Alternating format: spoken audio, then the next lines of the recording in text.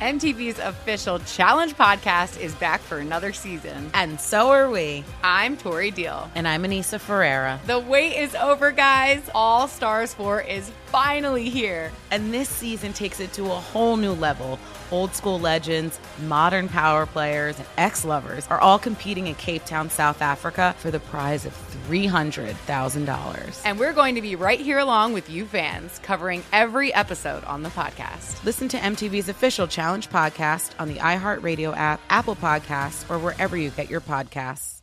Bring a little optimism into your life with The Bright Side, a new kind of daily podcast from Hello Sunshine, hosted by me, Danielle Robay. And me, Simone Boyce. Every weekday, we're bringing you conversations about culture, the latest trends, inspiration, and so much more. I am so excited about this podcast, The Bright Side. You guys are giving people a chance to shine a light on their lives, shine a light on a little advice that they want to share. Listen to The Bright Side on America's #1 podcast network, iHeart. Open your free iHeart app and search The Bright Side. The Black Effect presents Family Therapy, and I'm your host, Elliot Connie. Jay is the woman in this dynamic who is currently co-parenting 2 young boys with her former partner, David. David, he is a leader. He just don't want to leave me. But how do you lead a woman? How do you lead in a relationship? Like, what's the blueprint? David, you just asked the most important question. Listen to Family Therapy on the Black Effect Podcast Network, iHeartRadio app, Apple Podcasts, or wherever you get your podcasts. Hey guys, thanks for listening to Breaking Points with Crystal and Sagar. We're going to be totally upfront with you. We took a big risk going independent. To make this work, we need your support to beat the corporate media. CNN, Fox, MSNBC, they are ripping this country apart. They are making millions of dollars doing it. To help support our mission of making us all hate each other less and hate the corrupt ruling class more, we need you to support the show by becoming a Breaking Points premium member today. You'll get to watch and listen to the entire show, ad-free and uncut, an hour early before everyone else. You get to hear our reactions to each other's monologues, participate in weekly Ask Me Anythings, and you don't need to hear our annoying voices pitching you like I am right now. So what are you waiting for? Go to crystalandsagar.com to become a premium member today, which is available in the show notes. We love you guys. Enjoy the show.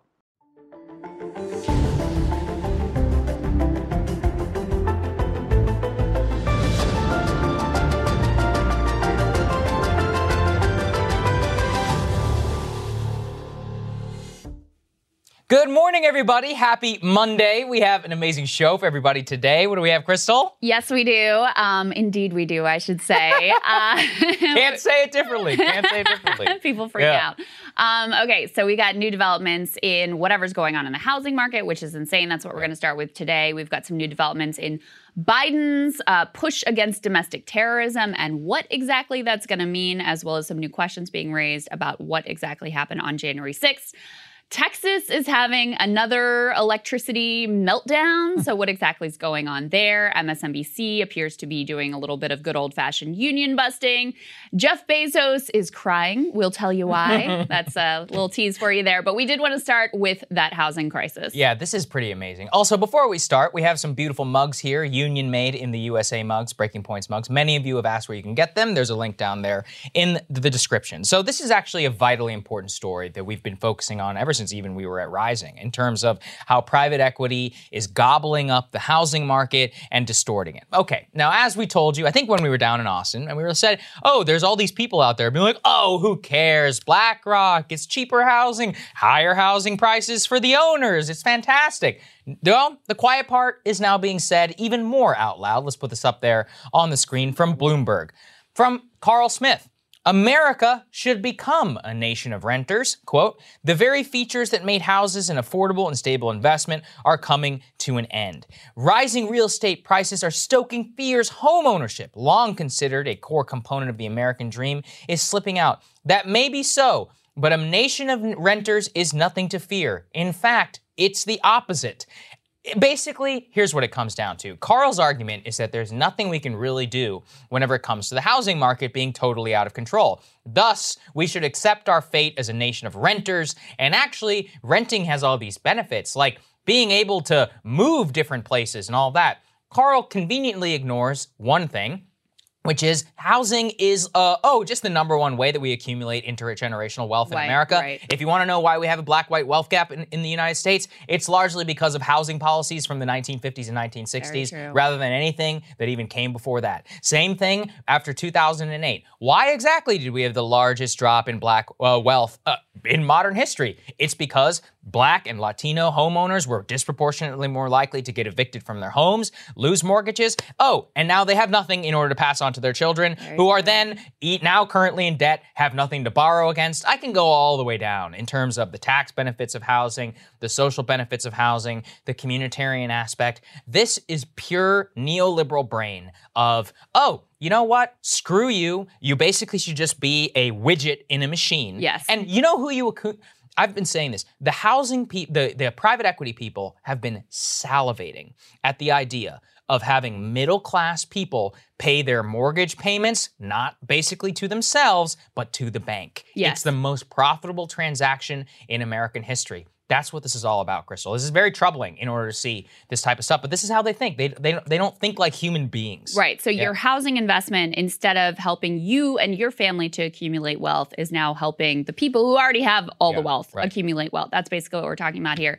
There's actually a lot to say about this. So this Carl Smith guy, he's like a think tank tax policy guy. Kind of smart sometimes. And I mean, it reminds me a lot of the sort of arguments that were made about free trade, where it's like, overall, the market will be more efficient and will add, 0.5 of a percentage point to GDP. So overall, this will be a good thing for people.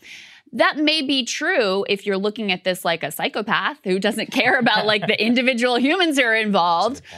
They throw around terms like creative destruction. What does that mean? That means your town is screwed. That's what that town means. That's what that term means. It means that we're going to suck all the jobs out, and we don't really care if your town never comes back. We don't really care if your town becomes like this abandoned husk with Main Street shut down and all the factories rotting out, like, frankly, most of the country became because of those types of policies. So he's making the housing equivalent of that argument. Like, overall, this is going to make markets more efficient. The housing stock is more liquid. So this is actually a good thing if you ignore the human cost of what this looks like on a person-to-person basis. Yes, if you're already a homeowner and you want to sell, great. It's good for you. You're building wealth. The housing prices are going through the roof.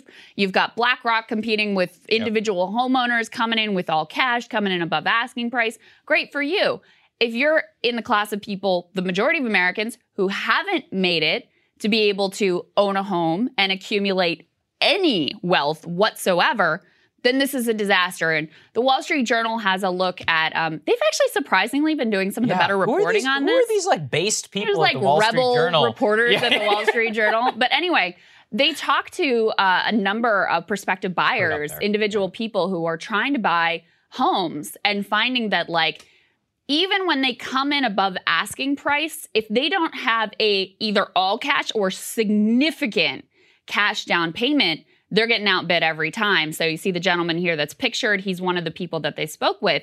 And in fact, the numbers back this up. So half of existing home buyers in April who used mortgages put at least 20% down. So you've basically got to have at least 20% of the purchase price in order to be able to come close to touching a home at this point. So that's very different from what we've seen in the past decade.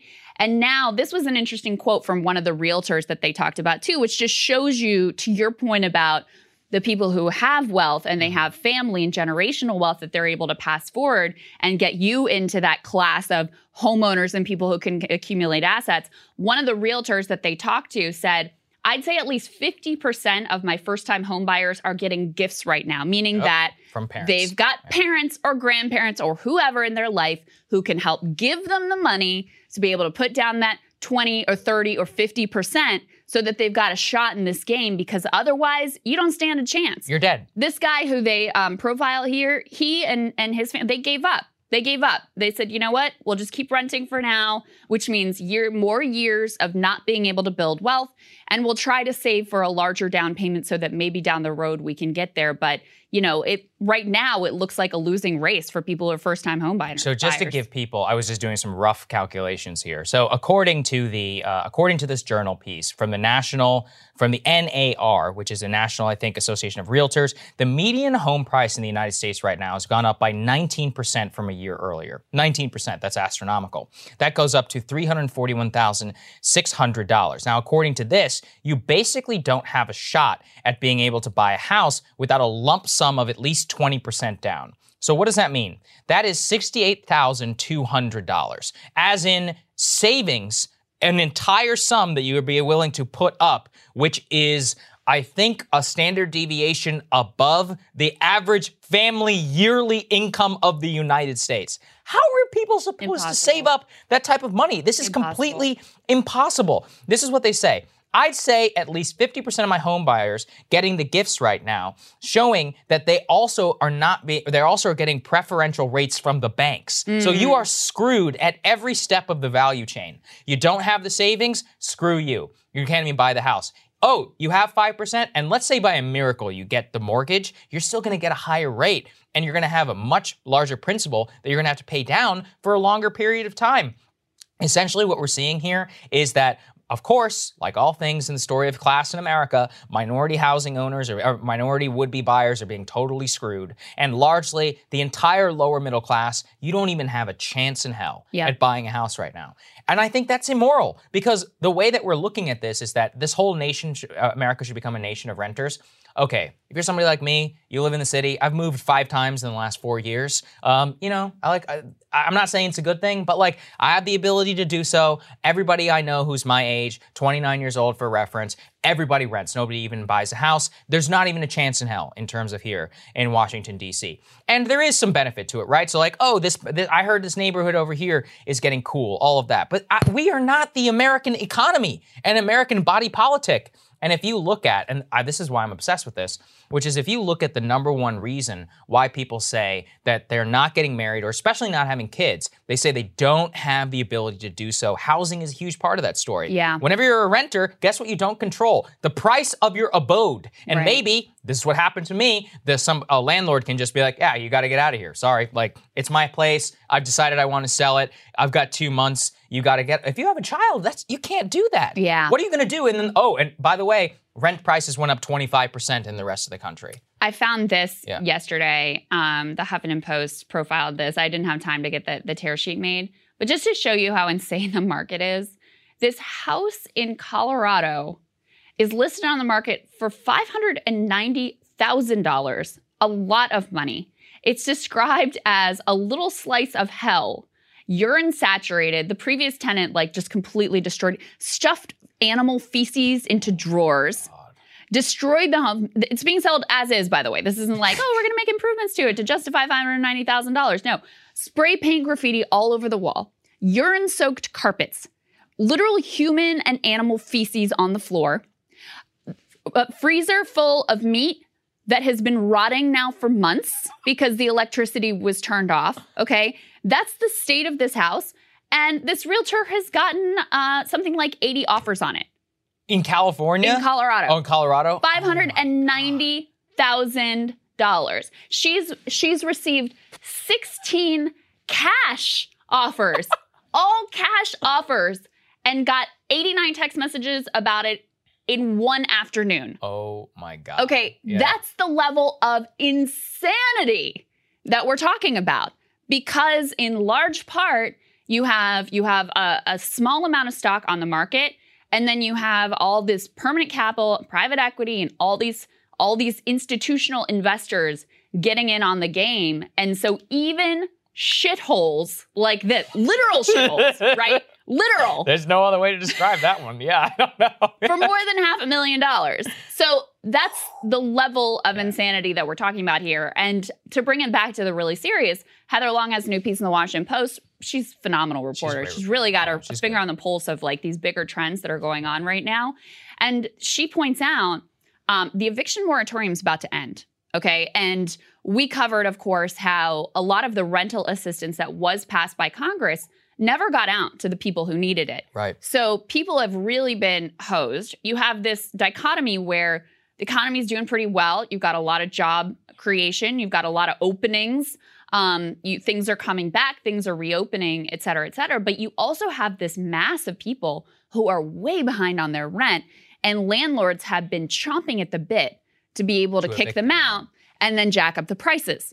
So at the same time that you have this economy that seems to be at the top level set to really expand and workers have some power in the workplace because employers really need to hire them and they're getting the wages are increased, all that stuff, you also are facing a potential situation where you could have a massive homelessness crisis as those rents skyrocket because the story of the pandemic and the post-pandemic economy thus far has been housing prices have been skyrocketing, but rents have stayed relatively low. That trend is beginning to change. Now we're seeing, especially these single-family homes that private equity has been buying up, rents for those are going up and up and up.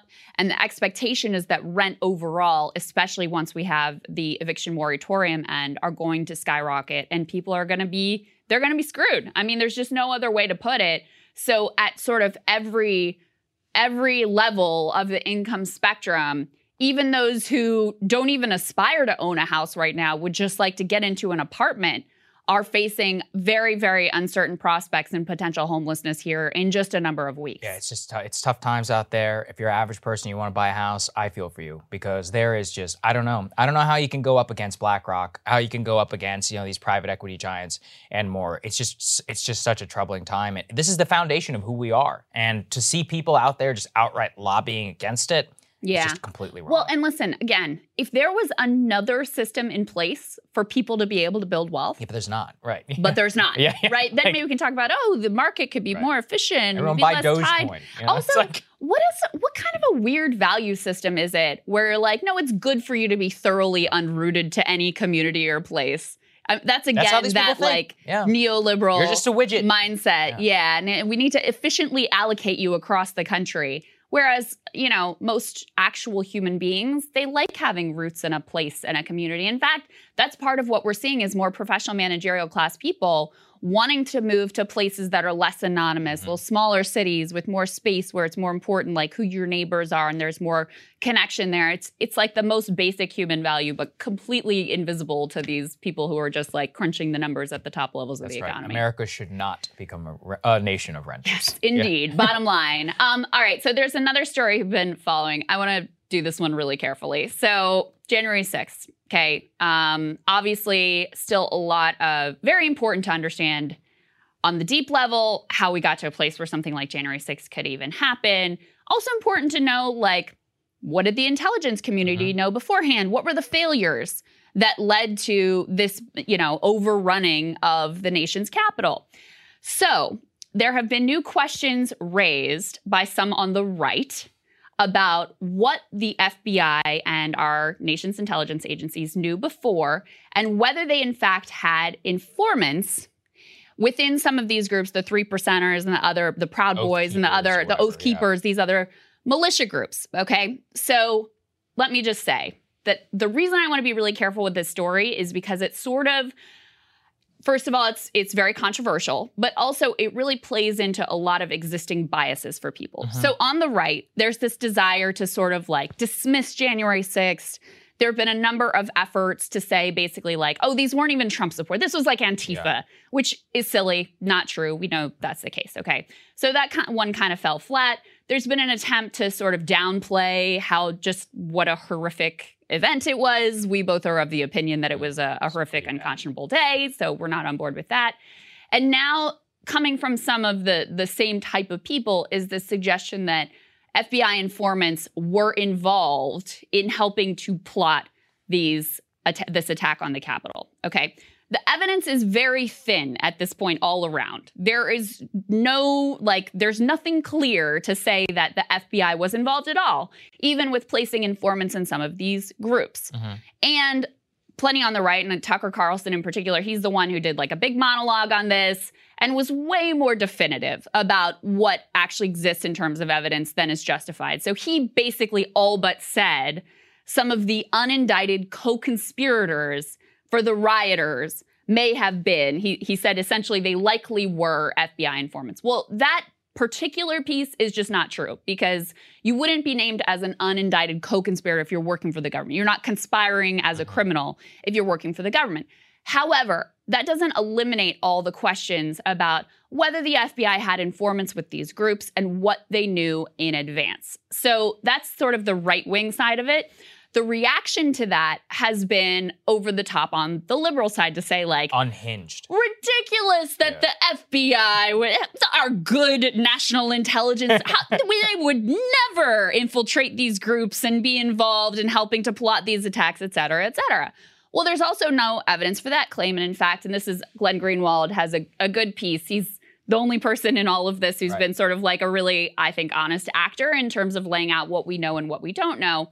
It would actually be surprising if the FBI hadn't in some way infiltrated some of these militia groups. And I would think liberals would agree that you would actually want the FBI monitoring the 3%ers and the Oath Keepers and the Proud Boys, whose leader, by the way, is a known former FBI informant. FBI informant. Let's just put that on the table, too. We also know, and this is one of the things that Glenn points out, too, we talked about this last week, in that Michigan plot to kidnap Governor Gretchen Whitmer, we know that the FBI had informants involved directly in that plot. Yep. So we do know, and that was, I think, a 3%er group. So we do know that, at least in that instance, they were very well read in and had people placed within that group helping actually to plot this kidnapping. And then, of course, law enforcement swoops in and scoops up the guys who were planning this horrific attack. So that's what we know, which is very little. And basically why I wanted to cover this story is just to say, like, be really careful with this. There's no evidence that the FBI had direct foreknowledge or was directly involved in any way. There's also no evidence, and there's a lot of history saying that, you know, it's not crazy to think that that could have been the case. Yeah. So I'm completely agnostic on the question of what actually happened, but I do think it's something that is worth pursuing and asking questions about, again, just because of what we know about how the FBI acts. Think about during the War on Terror and something else that we covered, the way that they would essentially radicalize Muslim young men who may be less than intelligent. And this is coming from like their own parents and family members. They're like, he was impressionable. Right, financially distressed. They would sort of prey on these vulnerable young men, effectively radicalize them, sort of talk them into a plot that they never would have had the ability to execute on their own. And then use that to, number one, you know, do their job and get paid as FBI informants to enhance the careers of politicians who want to say, look at all these plots that we're disrupting.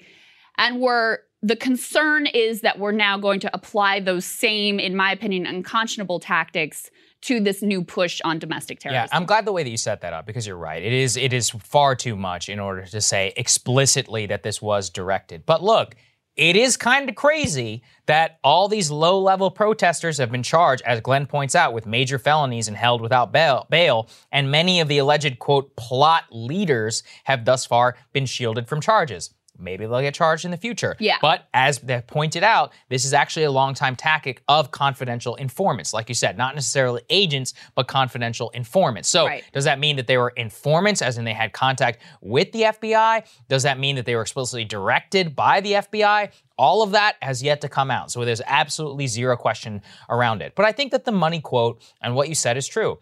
It would be kind of crazy to think that the FBI doesn't have informants in any of these groups. Yeah. It would actually be counter to all of that. And that is where the media comes into play and just goes completely insane. And now we have a new form of TDS. It's Tucker derangement syndrome.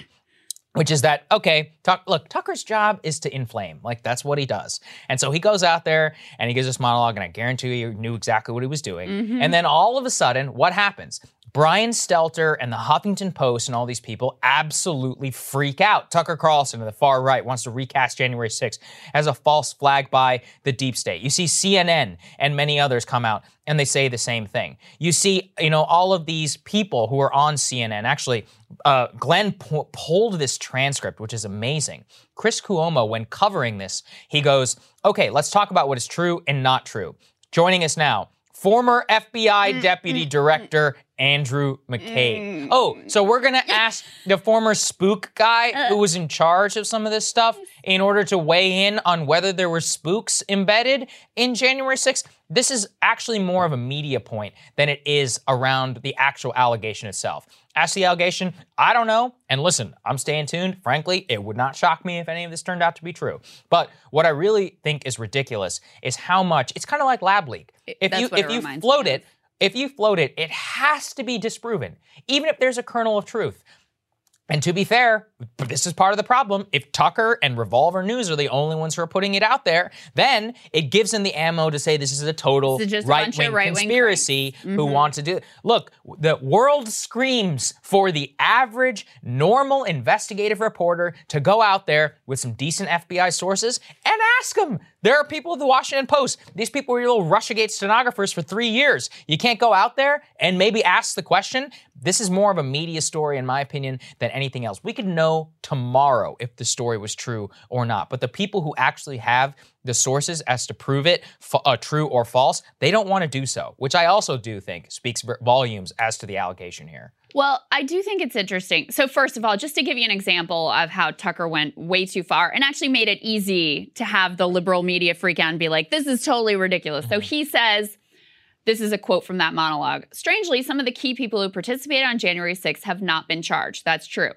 Look at the documents. The government calls those people unindicted co-conspirators. What does that mean? Well, it means that in potentially every single case, they were FBI operatives. That part is completely false, right? You wouldn't be called an unindicted co-conspirator if you were working for the government. Yep. That's not the way this works. So the fact that he goes so far on that piece with something that's easily knocked down led to these liberal outlets just saying the whole thing is bunk. Right. It's like COVID and the bioweapon. It doesn't have to be a bioweapon to still come from a lab. Right. Yeah. So the part that is a legitimate question is there are a lot of people who were allegedly sort of the ringleaders of planning and plotting and executing this riot that have not been charged. Meanwhile, a lot of the lower level people are being charged and hit pretty hard, in terms of the way that they're being charged. So you have to ask the question, okay, what's going on there? And then you also just have to look at history and know how the FBI operates and ask, what did you guys know? And so if you can take the kind of right, left, liberal, Trump supporter piece out of it, liberals are very interested in knowing what happened on January 6th. This is one of the major sort of like points of emphasis within the mainstream Democratic Party, within the mainstream media, right? The January 6th Commission and wanting to get the bottom of what happened there. And certainly, I think we could all say that part of getting to the bottom of that is knowing what our intelligence agencies knew in advance and how they so utterly failed to prevent this from happening. Like, that just seems like a really basic question, because it could very well be, and this was some of what Ken Klippenstein suggested in terms of the just intelligence failure and failure to have the manpower there to be able to disrupt all of this, was that there was kind of like an ideological blind spot there. You had a lot of people who were more sympathetic to the right, more sympathetic towards Trump, and that kept them from effectively doing their jobs. We don't know that that's the case. But that's one potential implication that should certainly be explored and ties into this whole question. So, once again, you have a situation where it's a legitimate question. We don't have the answer to it. The media hasn't been focused on it, even though it's very much squarely in line with the type of questions that you would want to ask if you actually care about a real January 6th commission and really getting to the bottom of what happened on that day. That is a fantastic summary there, because it's important to say, like, oh, you want to find out what really happened? I'm totally down. This is what we were talking about on Rogan's podcast. Yeah. I'm like, listen, if this was a real inquiry and we're really going to get down to it, great. But we all know that that's not actually the case. So unfortunately, that's where things are right now. We're going to keep on top of the story. I do actually think it's very, very important. Could reveal to us a lot about the new war on terror and all of that. Hey guys, so remember how we told you how awesome premium membership was? Well, here I am again to remind you that becoming a premium member means you don't have to listen to our constant pleas for you to subscribe. So what are you waiting for? Become a premium member today by going to crystalandsagar.com, which you can click on in the show notes. Let's talk now about the Texas energy grid. So you flagged this story. Yes, this is totally crazy. Wild. All right, let's go ahead and put this up there on the screen, because this is just totally nuts, which is that the people woke up in Texas to find that their smart thermostats were raised remotely. So they did not know their thermostats were being accessed until it was 80 degrees inside of their homes. Okay, so how does this happen? Well, it goes and it turns out his wife had received an alert on her phone. This is one man who said this happened. And the family said their thermostat had been changed remotely because of a 3-hour energy-saving event. Now, many smart thermostats are enrolled in a program called Smart Savers Texas, which is operated by a company called Energy Hub. Now, that agreement states that in exchange for entry into the sweepstakes, electric customers allow them to control their thermostats during periods of high energy demand. And Energy Hub's clients include TXU Energy, a bunch of other energy providers in Texas. Texas Power is kind of like a Wild West situation where you have a bunch of different people down. My parents were telling me about it. I'm like, this is insane. Like in terms of the amount of bartering you can basically do about which power company and stuff that you want. And it turns out that part of that is you can have your thermostat remotely screwed with. This is kind of dystopian. So on the one hand, like I get it. Obviously, we were recently down in Texas. It was very hot. It was like 110 degrees. Yeah, and brutal. Everyone was like, hey, we could have another power outage and all that. And I think this does just speak to some of the crazy stuff that's beginning to happen as our infrastructure grid is just like rotting away. And Texas Monthly, I guess it's a magazine, which I really respect. Go ahead and put this up there. They wrote a fantastic piece I read a couple of days ago. I wanted to share it with you, which is what is wrong with the Texas grid. And it's basically about our electric system cannot deliver power when we need it the most. And I think that this is the most important thing, which is that if you go and you read into exactly how this happened, the problem is that the electric grid is decrepit, and worse, that it is particularly malfunctioning at the times when you need it the most, whenever it's very cold and when it's very hot. Now, this isn't necessarily crazy because that's when, of course, when grids get stressed. But what they point to is that the lawmakers are not doing anything right now in order to address all of the holes that led to blackouts during the deep freeze? Yeah. And now during the heat wave, which is going to lead to these really dystopian situations like what we see with the thermostat. That just freaked me the hell out. I mean, the idea of waking up and being like, why is it so hot inside of my house? Somebody remotely changing the temperature in a house is really weird. And a lot of people are connected. I'm actually connected to one of those like smart thermostats as well at my house, which I'm now very troubled by. But obviously we all remember what happened over the winter. People died. Yeah, a lot. People died because of the failure of the electrical grid. And at the time, a lot of the conversation focused on like, it needs to be winterized. And, it's because they shifted to too much renewable energy and there's not enough sun. That was true. Ridiculous and not true at all. And so what this Texas Monthly piece really reveals is it's a little complicated because electrical systems are a little complicated. But basically, the villain is libertarianism. Yeah, right. Basically, the villain is this is one of those situations where the quote unquote free market created a massive market failure where you're not incentivized to create any excess capacity. So that when you have unusual events like a deep freeze in Texas, a place that doesn't normally get that cold, or you would think in Texas they might be ready for 110 degree weather, but that's also an unusually, extreme event. So when you have those events, basically you're not prepared, because there aren't any incentives built into that system to build excess capacity. Why? Because look, if you're just like looking at the straight profit margin, it's cheaper for sure. And you're not thinking about the human cost. If you're just doing the cost benefit analysis and like human beings dying during the winter or potentially dying during the summer when it gets too hot isn't like a cost to you and your business, then you're better off not building excess capacity, which would normally just sit there unused and not be as profitable. So that's really, and Texas Monthly, again, does a really great job breaking this down.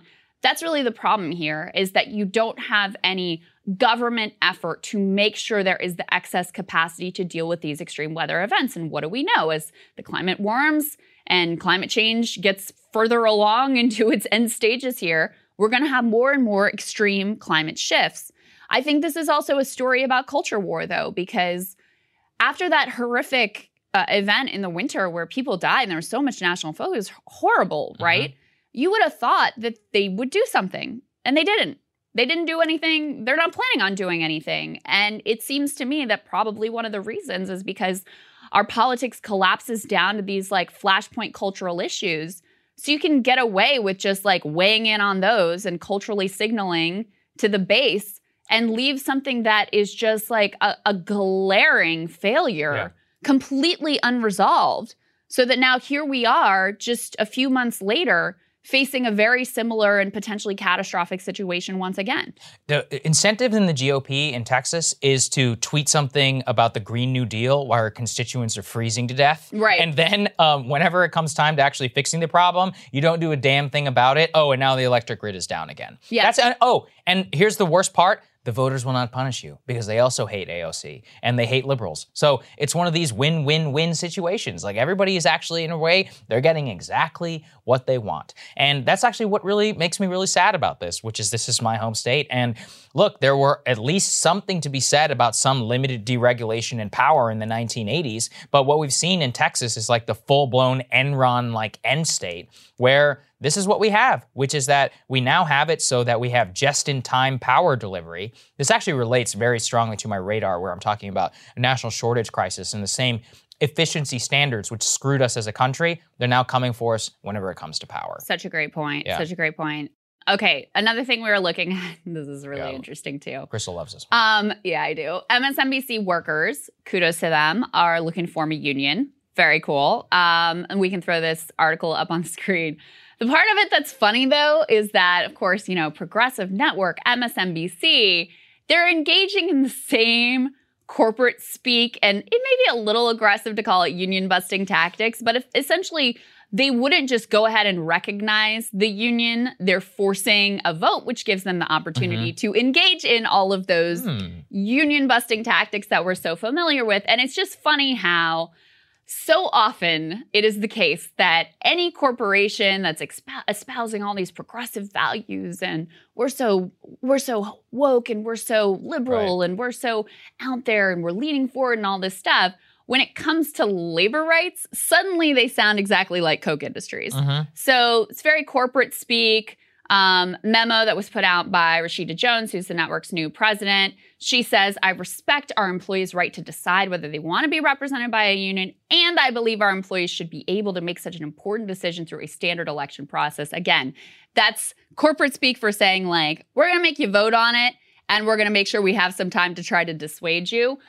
The Writers Guild was very disappointed. They wrote, MSNBC needs to follow its own progressive principles and honor the decision made by its editorial employees to unionize. So obviously they are not impressed with MSNBC's progressive values here. And I just think it's really interesting the way that the mask comes off anytime workers' rights are involved. Well, you want to see how wokeism pairs very well with anti-union tactics? So on Thursday, MSNBC Senior Vice President of News, Dan Arnell, spoke with staff and said that contract negotiations could go on years, repeatedly citing examples of where a contract negotiation went on as like 17 years and nearly 20 years.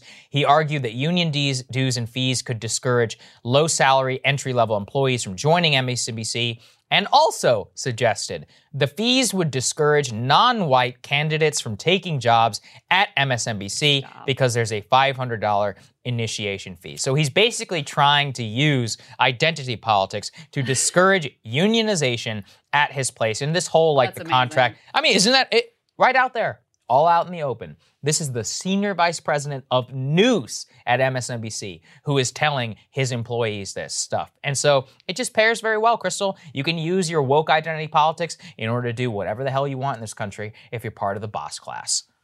That's amazing. Yeah. So we'll see where this goes. I know Chris Hayes tweeted out something favorable. I'm hoping that I know Ben Smith had his eye on this. I'm hoping that reporters kind of keep their eye on the type of tactics that they use to try to dissuade employees from forming a union. That's a very interesting technique there. But I mean, I wouldn't be surprised to see the full playbook rolled out like they did at Amazon. I mean, there is a standard playbook for how to keep employees, how to keep workers from forming a union. And they may feel a little constrained to be a little more subtle than, say, Amazon was, but I bet we're going to see a lot of the same tactics. I think you're right. And speaking of rich people who genuflect. Speaking of Amazon. Speaking of Amazon and all of that, this is my favorite. Okay, We have to keep you guys updated on this story. We'll keep this relatively quick, but it's very, very important. So let's put this up there on the screen. So we told you about how that there was this Bezos bailout effort for a $10 billion contract for Blue Origin that was stuck into the Endless Frontier Act by the senator from Washington at the behest of Jeff Bezos because he was very upset that his company did not get a contract. Well, the House of Representatives, Republicans and Democrats teaming up, one of the few right-left coalitions coming together, have come together and said, hell no, Mr. Bezos, you are not getting your little bailout there for Blue Origin. This was always a very important example because it showed how Bezos was able to use the power of Amazon in order to fund his company, Blue Origin. And look, he can do whatever he wants with his personal money, but then using his leverage over the senator from Washington, getting her to put in a $10 billion appropriation, a lunar landing probe, which was almost certainly going to Blue Origin under the rules of the way that the contract negotiation was going.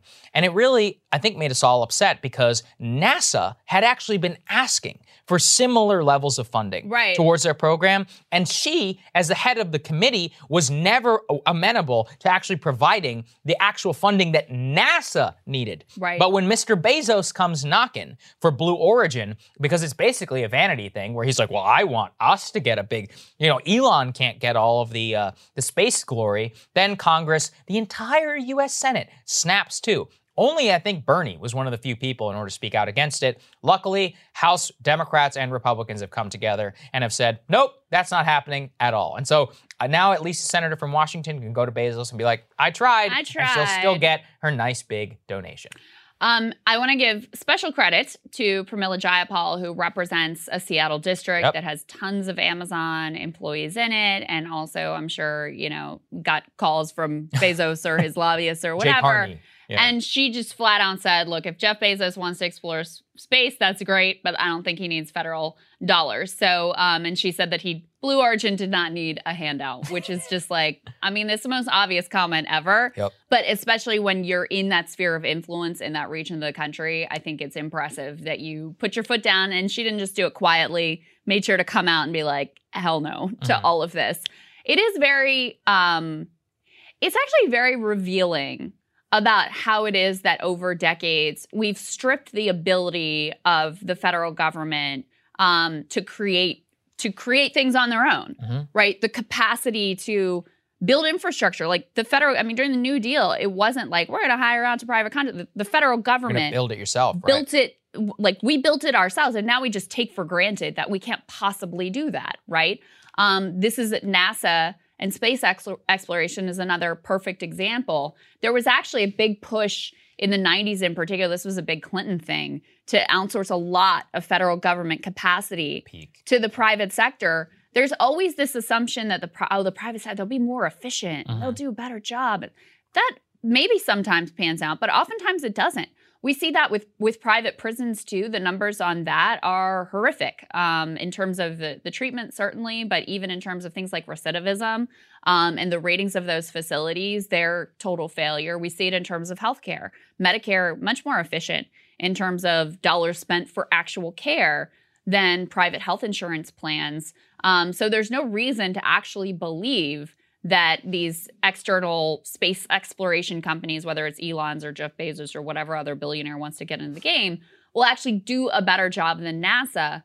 But they have the lobbyists to go to Marie Cantwell or whoever and get the money and build the capacity. Meanwhile, like NASA doesn't have a lobbyist to go and like throw their weight around and make campaign contributions to say, hey, we should be able to keep this capacity within the federal government. You know what's even worse, Crystal? Which is that the head of NASA, who is Bill Nelson, who is the failed defeated senator from Florida and who was given his nice plum little push because he was an astronaut, as he would tell you a million times. Well, he was supportive of the Senate measure, saying it would, quote, set us on a path to execute many landings on the moon in this decade. What? Yeah, and you know why? Because he's a former senator from Florida, and he got kicked out on his ass by Rick Scott, and he's a part of the political machine who was appointed there by Biden, and guarantee you that the man has had dealings with Bezos and with Amazon and all of this. And when you have the head of NASA themselves advocating for programs in order to benefit private space companies and not NASA itself, I think that tells you a lot about how the government works. That's actually really wild. And it's because they all want to keep the options. He's a politician. He's not a NASA guy. I mean, look, like I said, despite the fact that he's always talking about how he was an astronaut. Yeah. Didn't he not do that much either? Okay, he went to space for a couple of days. It's very he's an astronaut. Look, respect. He's technically an astronaut, but yeah. I think that is very, very revealing because he wants to keep his options open for, hey, Jay Carney got a plum gig over there at Amazon. Maybe that's going to be my He can go work at Blue Origin as a consultant. If I play nice. And he can make hundreds of thousands of dollars. Yeah, or be on the board or whatever. Yeah, that really says it all. Yeah.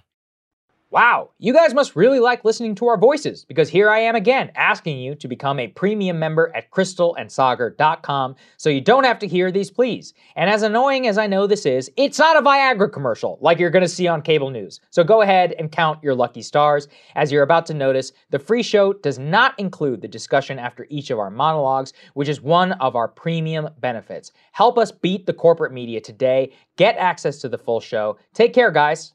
All right, Sagar, what are you looking at? Well, it is an absolutely crazy time right now in America today. On the one hand, we have this old caretaker president who seems barely there.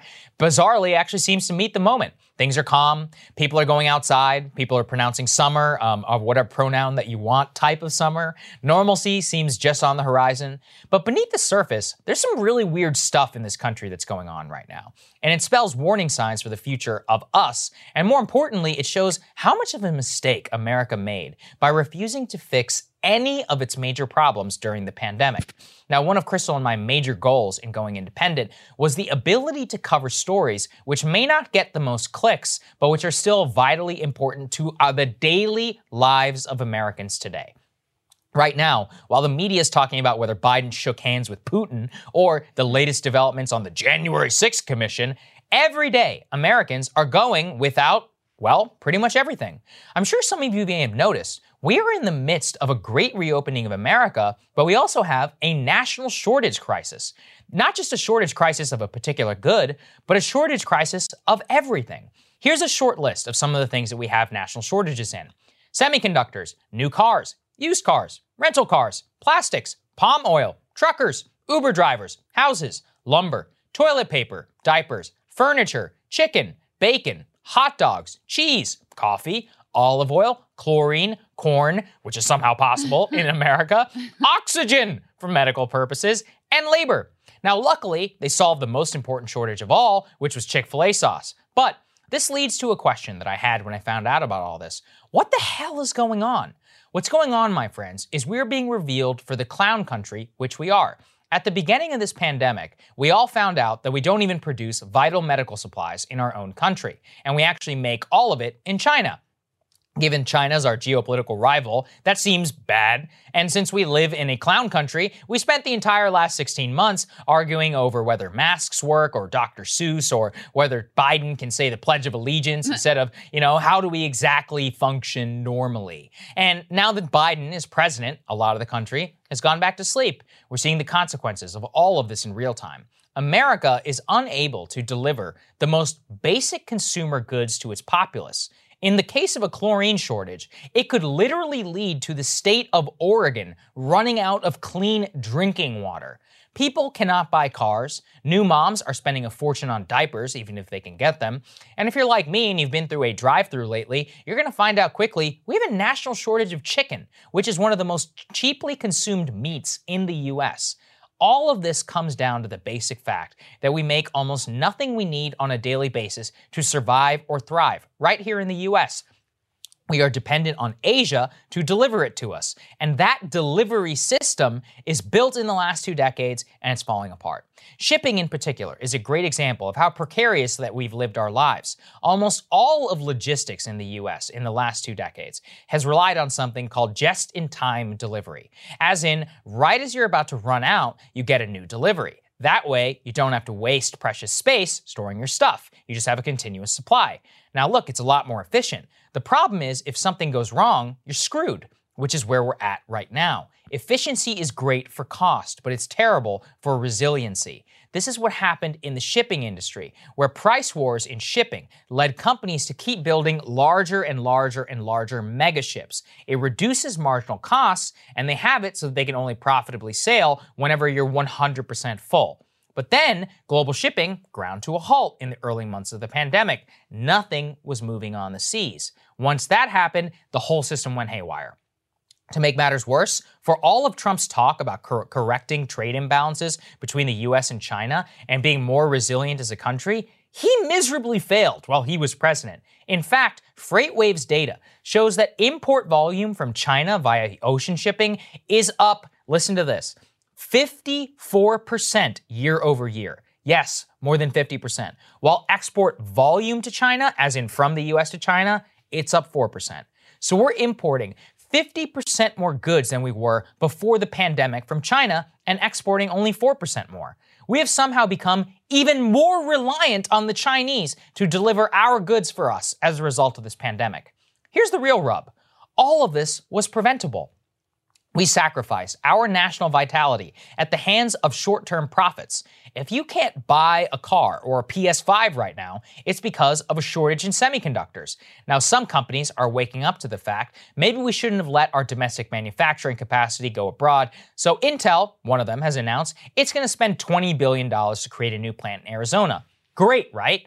But guess what? That's $6 billion less than Intel spent in 2018 and 2019 on buying back its own stock to juice its stock price. As the New York Times writes, quote, in the decade leading up to the pandemic, American companies spent more than $6 trillion to buy their own shares, adding, the benefits were for investors and executives, whose pay packages include hefty allocations of stock, have come at the expense of whatever the company might have otherwise done with its money, investing to expand capacity or stockpiling parts. You know what the worst part is? Nobody's done a damn plan to fix any of this. Experts quoted in the New York Times all said that while this was a wake-up call to the precariousness of the global supply system, that short-term profit incentives built into the companies themselves will always triumph in the long run. To put that in plain English, our system is designed to incentivize companies to sacrifice everything at the altar of the short-term dollar, even if it means screwing the nation overall in a time of crisis. Even though that's already happened, the same incentives remain if there's another pandemic or another crisis. So I have a better idea. Let's change the incentive. The market is a reflection of us and our priorities. It didn't have to be this way, and it wasn't always. It came about because of 30 years of terrible trade policy, bad tax policy, bad regulation. It's a crisis of our own making, and it was all a choice. The good news is that if it was a choice to get here, it's also a choice to get out. And my hope in doing this monologue is simply you'll all just be more aware of the true price of everything around you, and that you demand from your elected representatives that we do business a different and a better way. Crystal, that's the really thing I wanted to come across. It's me again, guys. We hope that you're loving the show. If you have any questions, you know where you can ask them. Go to crystalandsagar.com, become a premium member, and then you'll get to participate in weekly Ask Me Anythings. The link is in the show notes. Crystal, what are your breaking points today?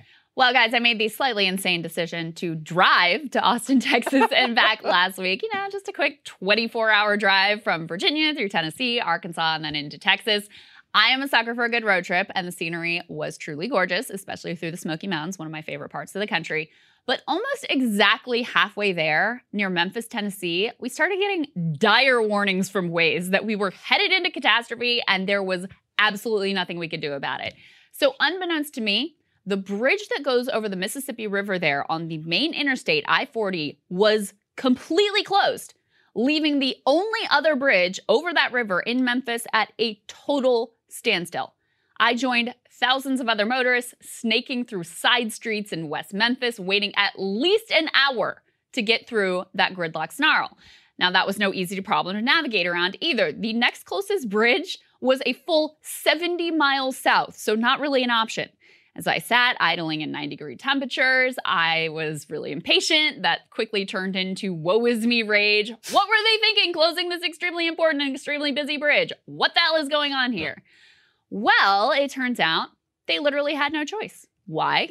In early May, an inspector found a gigantic crack in a supporting beam, prompting an immediate emergency closure. According to the Wall Street Journal, the repair on that 6-lane bridge, over which an average of 40,000 vehicles pass every day, that repair is going to take through mid-July. It's costing millions of dollars in a city that serves as a major logistical hub and making daily life nearly unbearable there. Traffic is such a nightmare that the normally 10-minute drive from West Memphis to Memphis can now take upwards of 3 hours. Apparently, my hour-long wait was comparatively trivial. A trucker trying to get through said he moved only 5 miles in 4 hours on a recent day. So basically, we allowed a vital connector upon which millions of dollars of business and basic quality of life for hundreds of thousands of residents depend to become so dilapidated, it required an immediate emergency closure. Of course, those stuck in the traffic nightmare are far from the only ones suffering from our complete inability to do the basics of keeping our infrastructure up to date. So, in the neighboring state of West Virginia, NBC News recently documented how residents are commonly denied drinkable water due to a combination of industrial pollution and aging water infrastructure. Cody Estep is the McDowell County Commissioner, born and raised on this mountain. Would you say people are worrying about water here on a daily basis? Yes, ma'am, I would, yes. There's lots of people in this country that does not know what it is, that takes it for granted to go over to their spigot and turn that water on. You never miss the water till the well goes dry. Cody, if they invited you to Capitol Hill, what would you tell Congress about your situation here? I would have to just say politely, hey, look, what day can you all come down in southern McDowell County? We need a tour bus to bring a whole bunch of you people down there. Just bring them in. And plan on staying now. The underlying causes of the water challenges here, fueled by economic decline, may be unique, but the struggle is not. At least 2.2 million Americans live without basic access to safe drinking water and sanitation. I want you to think about this. McDowell County, once the crown jewel of coal country with a population of 100,000 people, has been chewed up and spit out by over 100 years of exploitation, sucking all the natural resources out of that community and leaving the residents without even the very basics of clean drinking water. What does it say about a rich nation such as ours? That we can't even get our act together to do the bare minimum of keeping our bridges safe and our water systems functional? Let's be honest, this is some failed state shit. Politicians in D.C. have been arguing about infrastructure for a decade now as our citizens struggle and suffer the consequences of their gridlock. And let's assign blame here where it belongs, too. Top of that list is the Republicans who let the water get dirty and the bridges collapse and the roads become undrivable because they wanted to deny Obama a win. And then, just out of sheer incompetence, failed to do a damn thing during Trump's 4 years. Now they're dragging their feet again under Biden, cutting the funding and insisting that the hard-hit working class of America pay for infrastructure improvements through a gas tax. The Biden administration, they don't get off the hook here either, though. They're more concerned about whether they can get some useless Republicans to vote for their dumb bill because they think it will be a good talking point in the midterms than actually using the tools at their disposal to do what is required. Taken at the bird's eye view, though, the basic failure may be the most visible sign of our decay and rot as a functional nation. Driving across the country, I saw grand New Deal project after project. We drove through the Great Smoky Mountains, preserved as one of the nation's most beautiful national parks. 12 million people every year visit and enjoy that park. The dams that were built by the TVA to harness electricity in rural communities, which have created incredible lakes enjoyed by tourists and bringing jobs to those areas. The interstate highway system that enables the tradition of the Great American Road Trip, which I enjoy so much. Today, it is almost unfathomable to imagine us creating such projects of beauty and utility in service of the public good rather than in service of Amazon or Wall Street. We are stunned and amazed when the government even gets its act together to cut a one-time check. Longer-term planning, thinking, building, large-scale national projects like rural electrification or the railroads or the interstate highway system, forget about it. We have lived off the vision of our forebears for generations now, without even doing what's necessary to maintain the basics of their investment, let alone to build on it. I know that eyes glaze over every time we talk about infrastructure negotiations, but our failure to do the boring, let alone to do the spectacular, is leading to a slow motion collapse before our very eyes. The consequences of such a failure in aspiration, vision, and competence will be far more dire than an afternoon spent in traffic. Joining us now, the amazing columnist at the Washington Post, Josh Rogin himself. It's good to see you, Josh. Thanks for joining us, my friend. Congrats on the new show. That's looking great. Thank you. Thank you, sir. So What do you think of the desk? Oh, yeah. What do you think of the desk? It's Don't pretty quiz nice, him too much, all right? All right. This is very sensitive. For it. Okay.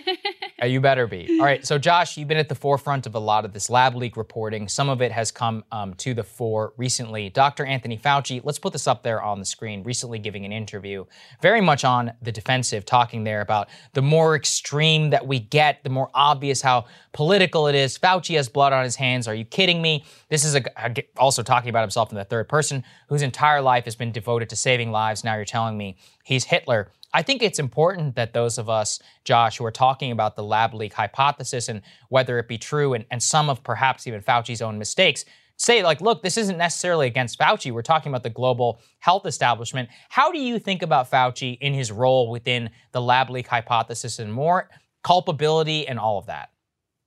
Right. So as someone who's followed this for a long time, like you guys, it's amazing to watch these various stages of the narrative. And, what's happening now is that the people who are coming under heat for not being transparent about what was going on in these Wuhan labs and what the relationships were between American organizations and the Wuhan labs are now getting very defensive. And we're seeing them get very upset about being asked a lot of uncomfortable questions about whether or not the research that they sponsored or research related to the research that they sponsored sparked the pandemic, which is what the lab leak hypothesis is. As Jon Stewart said, it's science saving us from science. And sometimes you have these scientists who don't want their own work examined because it calls into question this very career that Anthony Fauci is so adamantly defending. But if you just listen to what he says, it's pretty shocking to hear himself, first of all, refer to himself in the third person, which is a little odd. But second of all, say that somehow he's above reproach, that he doesn't have to answer questions, that even criticizing him is somehow an attack on science itself, which is ridiculous and especially offensive considering the fact that he's a public servant and, he works for the taxpayers. And of course, he is subject to oversight and scrutiny, especially when it seems like one of the labs that worked for him, that was funded by him, either directly or indirectly, may have sparked the pandemic that killed 3 million people. So yeah, we're going to have to ask some questions, and it doesn't mean we're calling him Hitler. And I don't think Holocaust references are to be tossed around so casually. I think that's really problematic, actually. And so we just have to sort of realize what's going on here. It's the Faucis of the world, not just Fauci, realizing that they're going to have to answer some really tough questions and now trying to get out of it any way that they can. But it's really troubling to watch. Right. His comments where he said, I'm paraphrasing the quote, but he said, attacks on me are an attack on science. I mean, to me, that's just insane because what you and others who've been focused in a serious way on this from the beginning are actually trying to do is to bolster the science, just to ask the neutral question of how this pandemic started and then what are the policy implications that stem from that. And Josh, I'm wondering, what is your view of the origins of how the media got this wrong? Because there were people like you, there are a few others out there who took the question seriously, just again, looking at it in a neutral way without trying to use this as a way to like smear China or let Trump off the hook or any of that nonsense. But there were a lot who were totally dismissive, who were saying this is debunked, this is a conspiracy theory, et cetera, et cetera. Like, what do you think is the origin of that view from the media? Well, it's funny that you mentioned that because, the way that the story got all screwed up is directly linked to what's going on now with these guys like Anthony Fauci and his boss, Francis Collins, the head of the NIH. And what Francis Collins did last week was he gave an interview to the Washington Post, actually, where he tried to answer your question, but in doing so revealed a lot about how deceptive and misleading a lot of these scientists were. First of all, we have to understand that all the scientists disagree, okay? So for anyone to say that science thinks this or the scientists have a consensus of this, that person is misleading you. That's the person you have to look at skeptically because it's obviously not true because there are tons and tons of scientists who are publicly now at least saying that they believe that the lab leak theory is in fact what happened. Amongst them, Robert Redfield, a virologist who was the head of the CDC at the time, and many, many others. So when Anthony Fauci calls himself science, That's not only Orwellian, it's also just wrong because science is not a monolith. But anyway, what Francis Collins said was that they had a secret teleconference call on February 1st, one day after the emails revealed that the scientists, even the ones close to Fauci, thought it could have come from the lab. And they had this secret teleconference, and they came to a consensus that the lab leak theory was crazy. And then a few weeks later, they had another meeting, and they said the lab leak theory was crazy. And according to Francis Collins, the head of the NIH, that should be enough. We should just sort of take that at face value. And of course, that's exactly what the media did. They heard from a small group of scientists who happened to include the hero Anthony Fauci, who everyone believed must be the hero of the pandemic, therefore could never do anything wrong. And they just bought their line, hook, line, and sinker, and they ran with it. And because it was an anti-Trump point, that made it even sweeter for a lot of media people who had a grudge. And then there was a lot of groupthink and source bias and confirmation bias and incompetence in the media, which is like, the thing that no one talks about is that like a lot of the reporters, they were just lazy, I don't know what to tell you. Yes. I just happened to be writing a book about this, so I did a bunch more interviews. That's why I thought I kind of got it right. But the fact is that, it was also fueled by these guys, Fauci and Peter Daszak of the EcoHealth Alliance and Kirsten Anderson, who deleted his Twitter feed after the emails came out, and all these guys who came up with this consensus, which was a false consensus, which misled us. What was said on that you said it was a conference call, a meeting? Like, what was so persuasive to them that they thought we're just going to dismiss this out of hand? Well, exactly. I mean, I think that's kind of the point, is that there's nothing that could have persuaded them in that amount of time. One day after the emails show that they were thinking, oh, maybe the lab leak theory is a thing.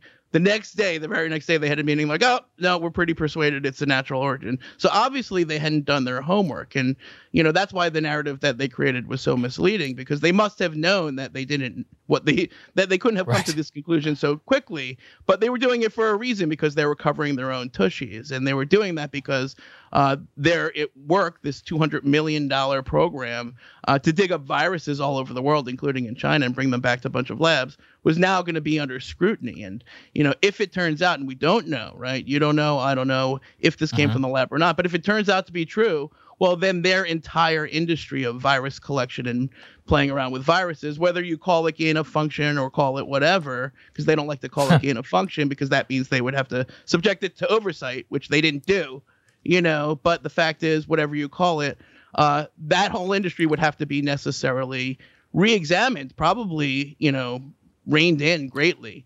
And that's what they can't face. That's what the Anthony Fauci's and Peter Daszak's of the world can't face, is that their life's work may have been connected to the pandemic that's plaguing the world, not through intentionality, not because they're bad people, but because, science is not infallible, and neither is Anthony Fauci. I'm so glad that you always put it that way, Josh, because again, we're talking about incentives, and we're also talking about then whether people have an incentive in order to make sure that something is true or not. You have spotlighted the Global Virome Project. I've been trying to bring a lot of attention to this.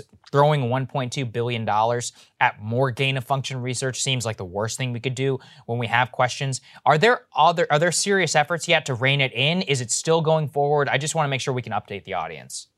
We have to be clear that all of the plans currently in place to respond to the pandemic, if the lab leak hypothesis theory were to be true, would exacerbate and raise the risk of another pandemic greatly. In other words, we're doing exactly the wrong things if the lab leak theory is true, because we're planning to dump another $1 billion into this, $1.2 billion actually, into this project of digging up dangerous viruses and bringing them back to labs, including Chinese labs that have zero transparency and zero accountability, especially in a crisis. And we're going to continue funding them. And then if you look at what the Biden administration is doing, it's sort of like this kabuki investigation where they have this 90-day intelligence community sprint.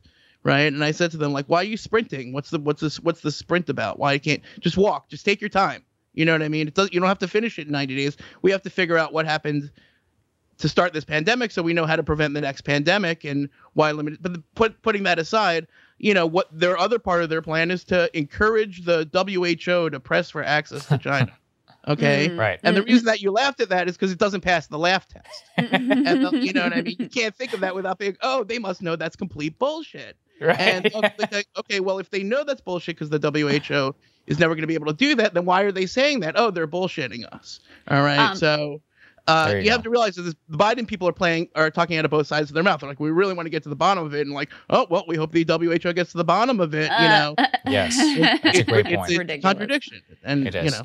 Josh, one other question for you. Sure. Putting the pandemic aside, do we know of other documented instances where gain of function, or as you put it, whatever you want to call it, this type of research has led to a virus escaping the lab? Because it seems to me that in some ways we may already have all the information that we need to know that we shouldn't be investing $1 billion in going down this path further. Right. Well, here's what I would say. In the SARS virus, which is like the one that, the last one that the Chinese Communist Party covered up, but that one only killed 8,000 people instead of 3 million people. That escaped from Chinese labs 4 times. Okay. That's a coronavirus that escaped from Chinese labs 4 times, killed 9 people, which is less than the number that were killed by the rest of the SARS virus. But still, Fort Detrick, which is like the one that the Chinese Communist Party always points to. They're like, maybe it came from Fort Detrick. Well, they didn't actually have corona. They weren't doing that type of research, but they had a major leak in July 2019. That's true. It's documented. And it was shut down by a guy named Robert Redfield. He shut down the Fort Detrick bioweapons research lab because they had a leak, right? They weren't following the protocols. So the point is, these leaks happen all the time. They always happen. They're bound to happen. So the question is, what are the odds that eventually another one of these very, very dangerous viruses that are the result of gain of function research are going to leak? And the probability is 100% given enough time. So all you have to think about is like, okay, if you know that things are going to leak, then how dangerous do we want to make these viruses? And is it really a good idea? Just because this is like what Jon Stewart ended with, just because we can do something in science doesn't mean we have to do it, and it doesn't mean we have to ignore the risks of it. And apparently we can't trust the heads of these institutions to say okay, this is a risk that maybe is not worth taking, and maybe we shouldn't spend $1 billion building even more dangerous viruses because it might spark a pandemic. And if these scientists can't be trusted to oversee themselves, much less the Chinese Communist Party, then someone else is going to have to do it, or we're going to be doing this every year. Well said, Josh. We really appreciate it. I hope everybody goes and checks out your book, Chaos Under Heaven. Absolutely loved it. I listened to it on Audible. It was awesome. Thanks for joining us, my friend. Thank you. Great to have you, Josh. Thank you. Thanks for everybody for watching. As always, a special shout out to Supercast, where you can become a premium member. Right now, it's right out there in the description. You get to watch the show completely uncut. You get to watch it an hour early. You get to listen to it and listen to it uncut as well. What else am I saying? AMAs, right? You get the AMA, which we've been doing. Been having a lot of fun with some of those AMAs, totally uncut, unfiltered, all of that. So make sure you guys check that out. If you can support our work here at Breaking Points, we really appreciate and love you all. And we'll see you all tomorrow. We'll see you guys tomorrow. Have a good one.